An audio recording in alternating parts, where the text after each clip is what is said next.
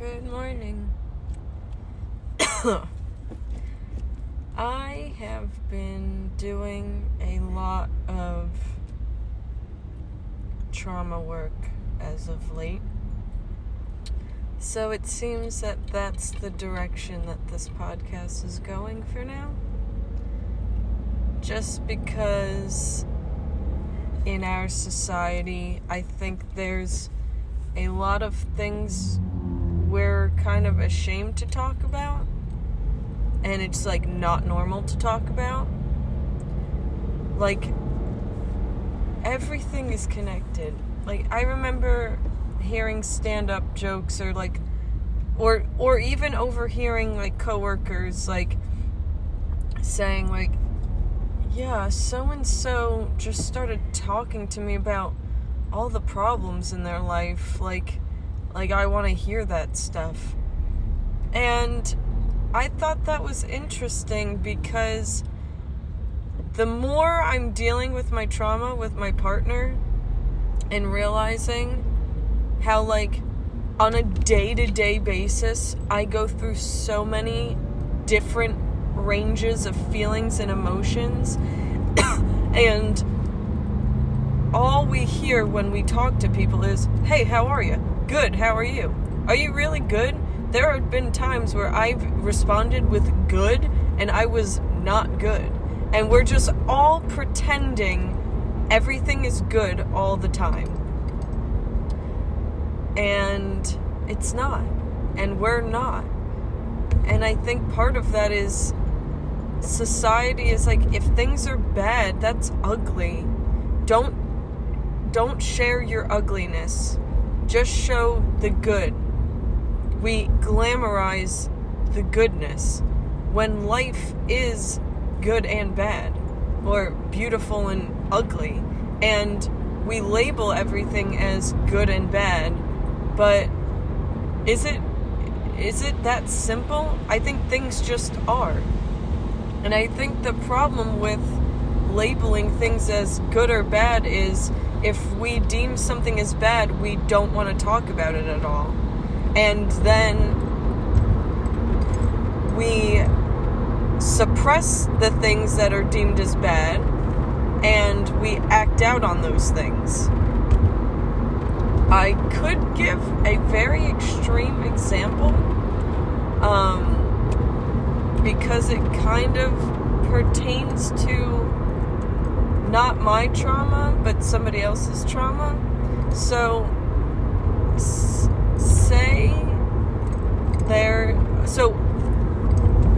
rape is real, right? Rape happens. If someone feels the urge to do that, or if I was talking to my therapist about this, if someone, she was saying she had clients who were pedophiles, and when she first became a therapist, she was like, I'll never work with pedophiles, they don't deserve help. But can you imagine being a pedophile, and because you have these urges that are deemed bad, you are terrified to talk to anyone about them, because if you have that urge, you are bad. Don't tell people that. We don't want to talk about the bad. So she said she had a client who was a sex offender, and he said that when he was young, he had urges and he wanted to talk to somebody about them, but he was so afraid, he just was like, I'm just gonna ignore this, and he suppressed it and he pushed it down and he pushed it away until you explode one day, and then you do the thing, and then you go to jail, or he's on a list somewhere now. So when we suppress, that exists. And something my partner said is, everything I am, you are. Everything because we are all connected, whether we want to believe that or not.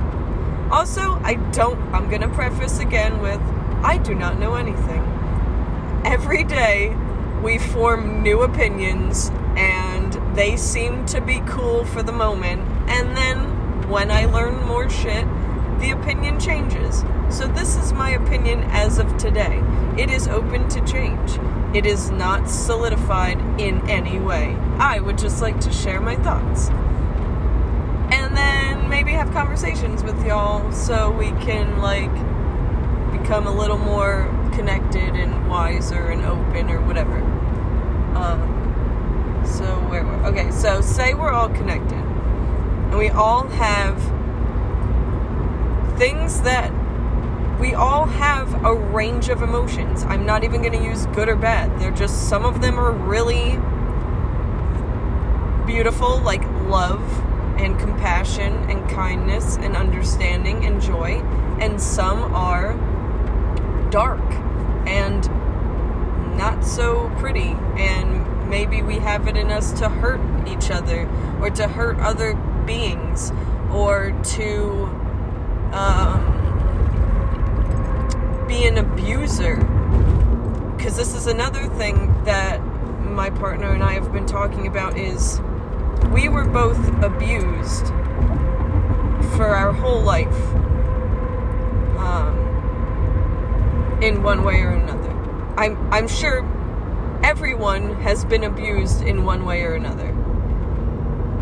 And if there is one thing, there must be the other. Thich Nhat Hanh talks about interbeing. You cannot have right without left. You cannot have up without down. You can't. They need each other in order to live, in order for us to be. So, if I have an abused person in me, I also must have an abuser. But if I don't look at the abused parts of me and the abuser parts in me, I could be abusing people and not even know how I'm doing that. Do you see what I'm saying? So, I guess I will talk about some of my trauma.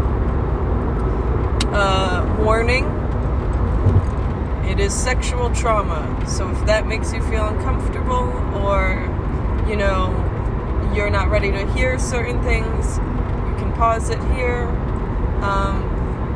I just feel like if I share part of my story, it'll just help with understanding. So, I was raped when I was 17. So that kind of solidified a lot of things for me that have to do with my body, what my purpose is, what I am to men, and things like that.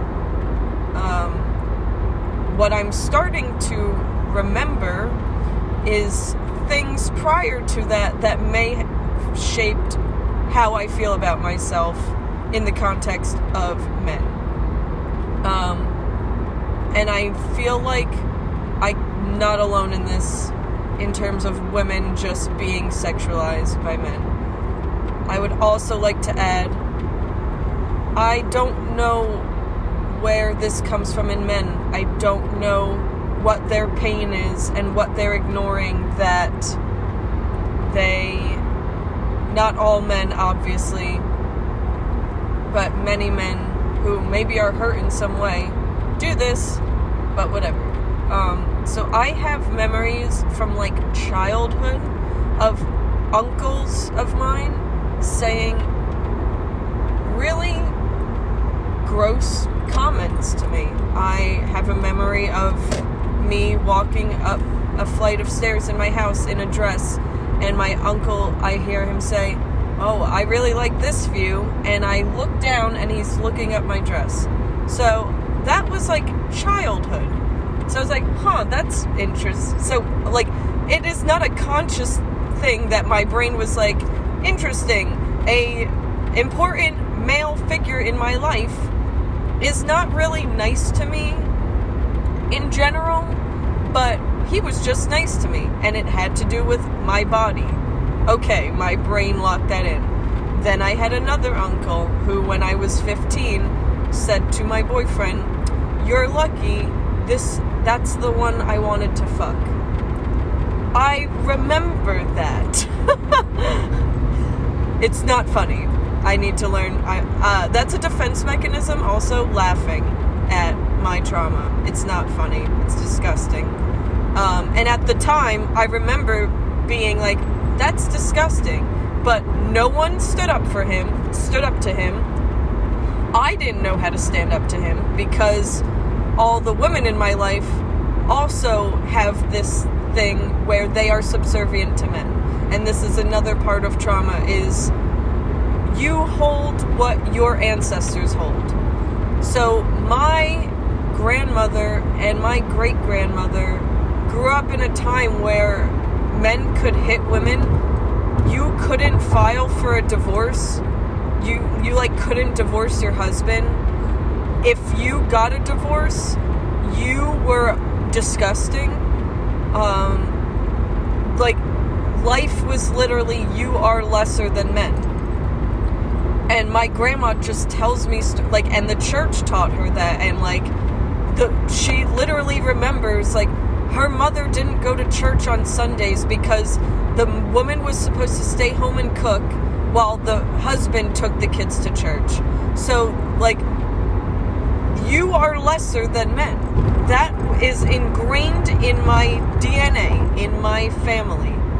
So I subconsciously grew up with, I am lesser than men, including all the men in my family. They yell at me. They yell at their wives. They are really aggressive with them. And the women don't do anything. So that is my role now. That's my role. This is all subconscious. This was not consciously thought of, I'm going to live my life being lesser. And my life is now, because people that I have so many memories of. I used to work at a comic book shop. I was 15 years old, and a guy would say to me, an older gentleman said to me, you have birthing hips, you have amazing hips, blah blah blah, or people touching me, or things like that. And it's so I grew up okay, my purpose is, my body is for men. Men give me attention when it has to do with my body.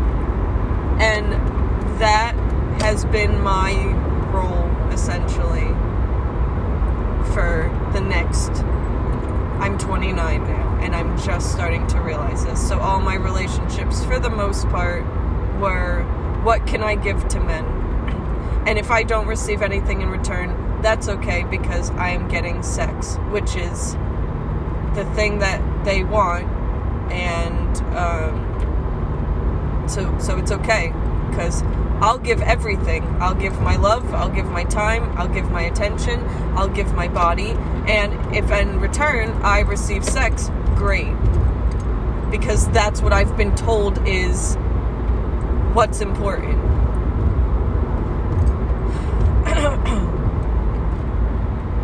So, yeah. This is why looking into your experiences... Oh, yeah, okay, so, hold on. We're gonna pause here. Be back in a moment. So back to... Okay, so, yeah. So I have an abused part of me. This is just one form of abuse. So if I don't look at... If I went my whole life not looking back at the ways that I've been sexually abused, and sexual abuse doesn't have to be rape. It doesn't have to be physical. If someone makes comments to you like that, that is abuse. And I was talking to a coworker about this yesterday. She was like, it's really great, but it's, we grew up in a different time, and, not that people are sensitive now, but, we kind of are, looking at stuff now, and sure, maybe abuse might seem like a harsh word, but things are not slight. Things are not... We take things so lightly that affect you the rest of your life. And because we don't learn how to process shit, we just go on with, like, not even realizing that these little things that we might think are trivial, like my uncle's making those comments to me, that's abuse. I stored that in my subconscious. It literally framed what I thought about myself in terms of my relationship to men for the rest of my life. If I never looked at it, I would continue. So the way that formed is, in my sexual relationships, I felt like it wasn't for me. Everything was for the other person. And I reenacted my abuse. I felt like, well, I'm unworthy. I'm a piece of crap. I'm not worthy of pleasure. Let this person should continue to demonstrate to me how I should be treated in an abusive way. And I also want to talk about how I think sex is so helpful in terms of getting in touch with your abuse and being able to find power in you. I think I'll probably just save that for another episode. But I think it really can help people, and it has been helping me come in touch with my abuse and looking at it differently and blah, blah, blah. Whatever. I'll save that for another day. So if I don't look at the abuse that has happened to me in detail, and it's not fun, and it's not pretty. There's a lot of stuff I've been writing, and I'm like, I can't believe this has happened to me. And sometimes I literally flinch thinking about what has happened to me. And what I literally, put myself in situations, not even thinking twice about them. And now they're, ingrained in me. So if I didn't look at those abusive parts, I would I would continue to put myself in situations that are kind of detrimental to me. And then the other part is, because I am abused, there are also I am an abuser, or can be. So I could be hurting other people unknowingly.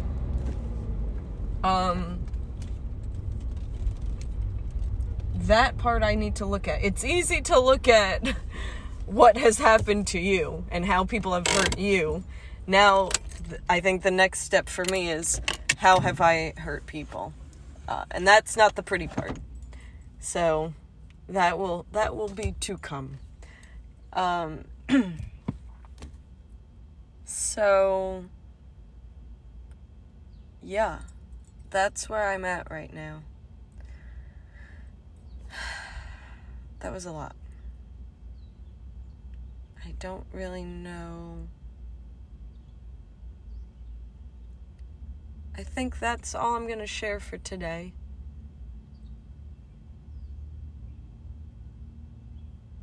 We are everything. We are beautiful and ugly. We are animals.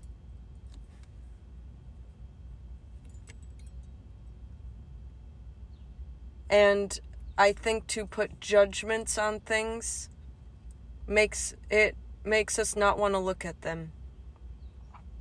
But then we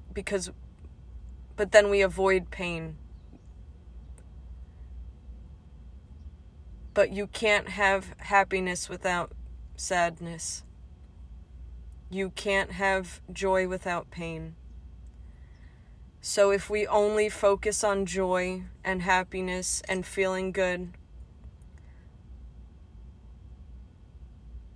and we ignore our pain, it doesn't go away. It just festers. And then we do things that that we might not want to do.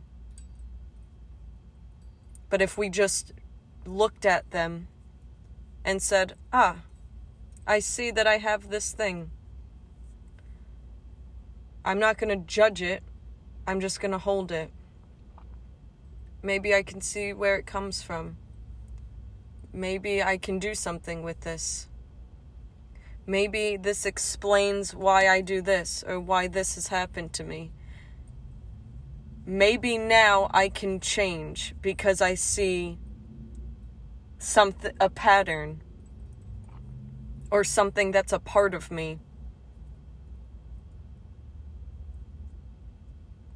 And then we can have compassion for other people.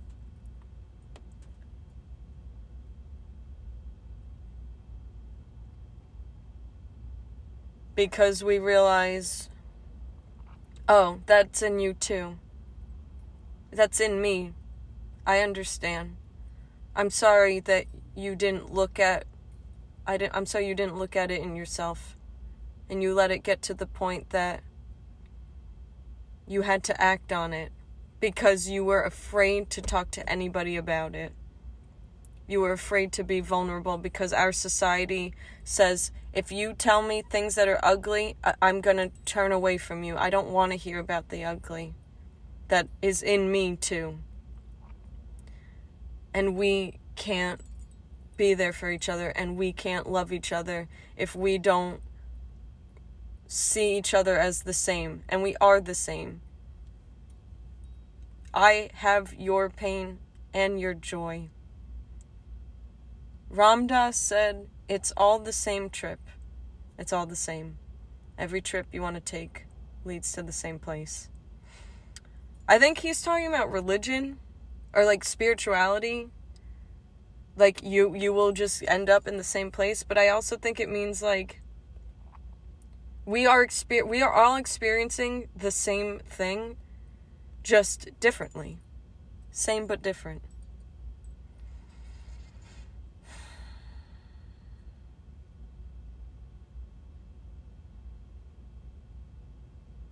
When I got raped, I hated him. And my whole life I went on saying, what an ugly person. He made me ugly. He made me feel ugly. And now when I think about it, and I think about it then, what I did then, and how I didn't really, once I was conscious, I didn't really stop it. Because I saw that he was hurt and alone. And this is the only thing he knew to do to feel love and connection. And I can say, I understand. I understand your pain. But if I ignore my pain, maybe I'll hurt someone the same. Or in response to that.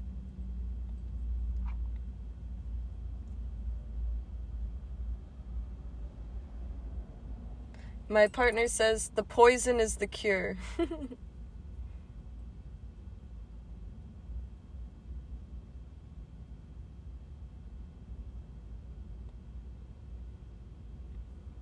And we need mindfulness to have understanding.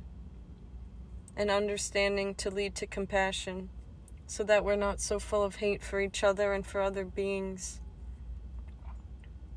And then the world may actually heal. I think there will always be the right and the left, the beautiful and the ugly. But at least if we could understand it, who knows what the world would be like. Thank you for listening. I love you. Bye.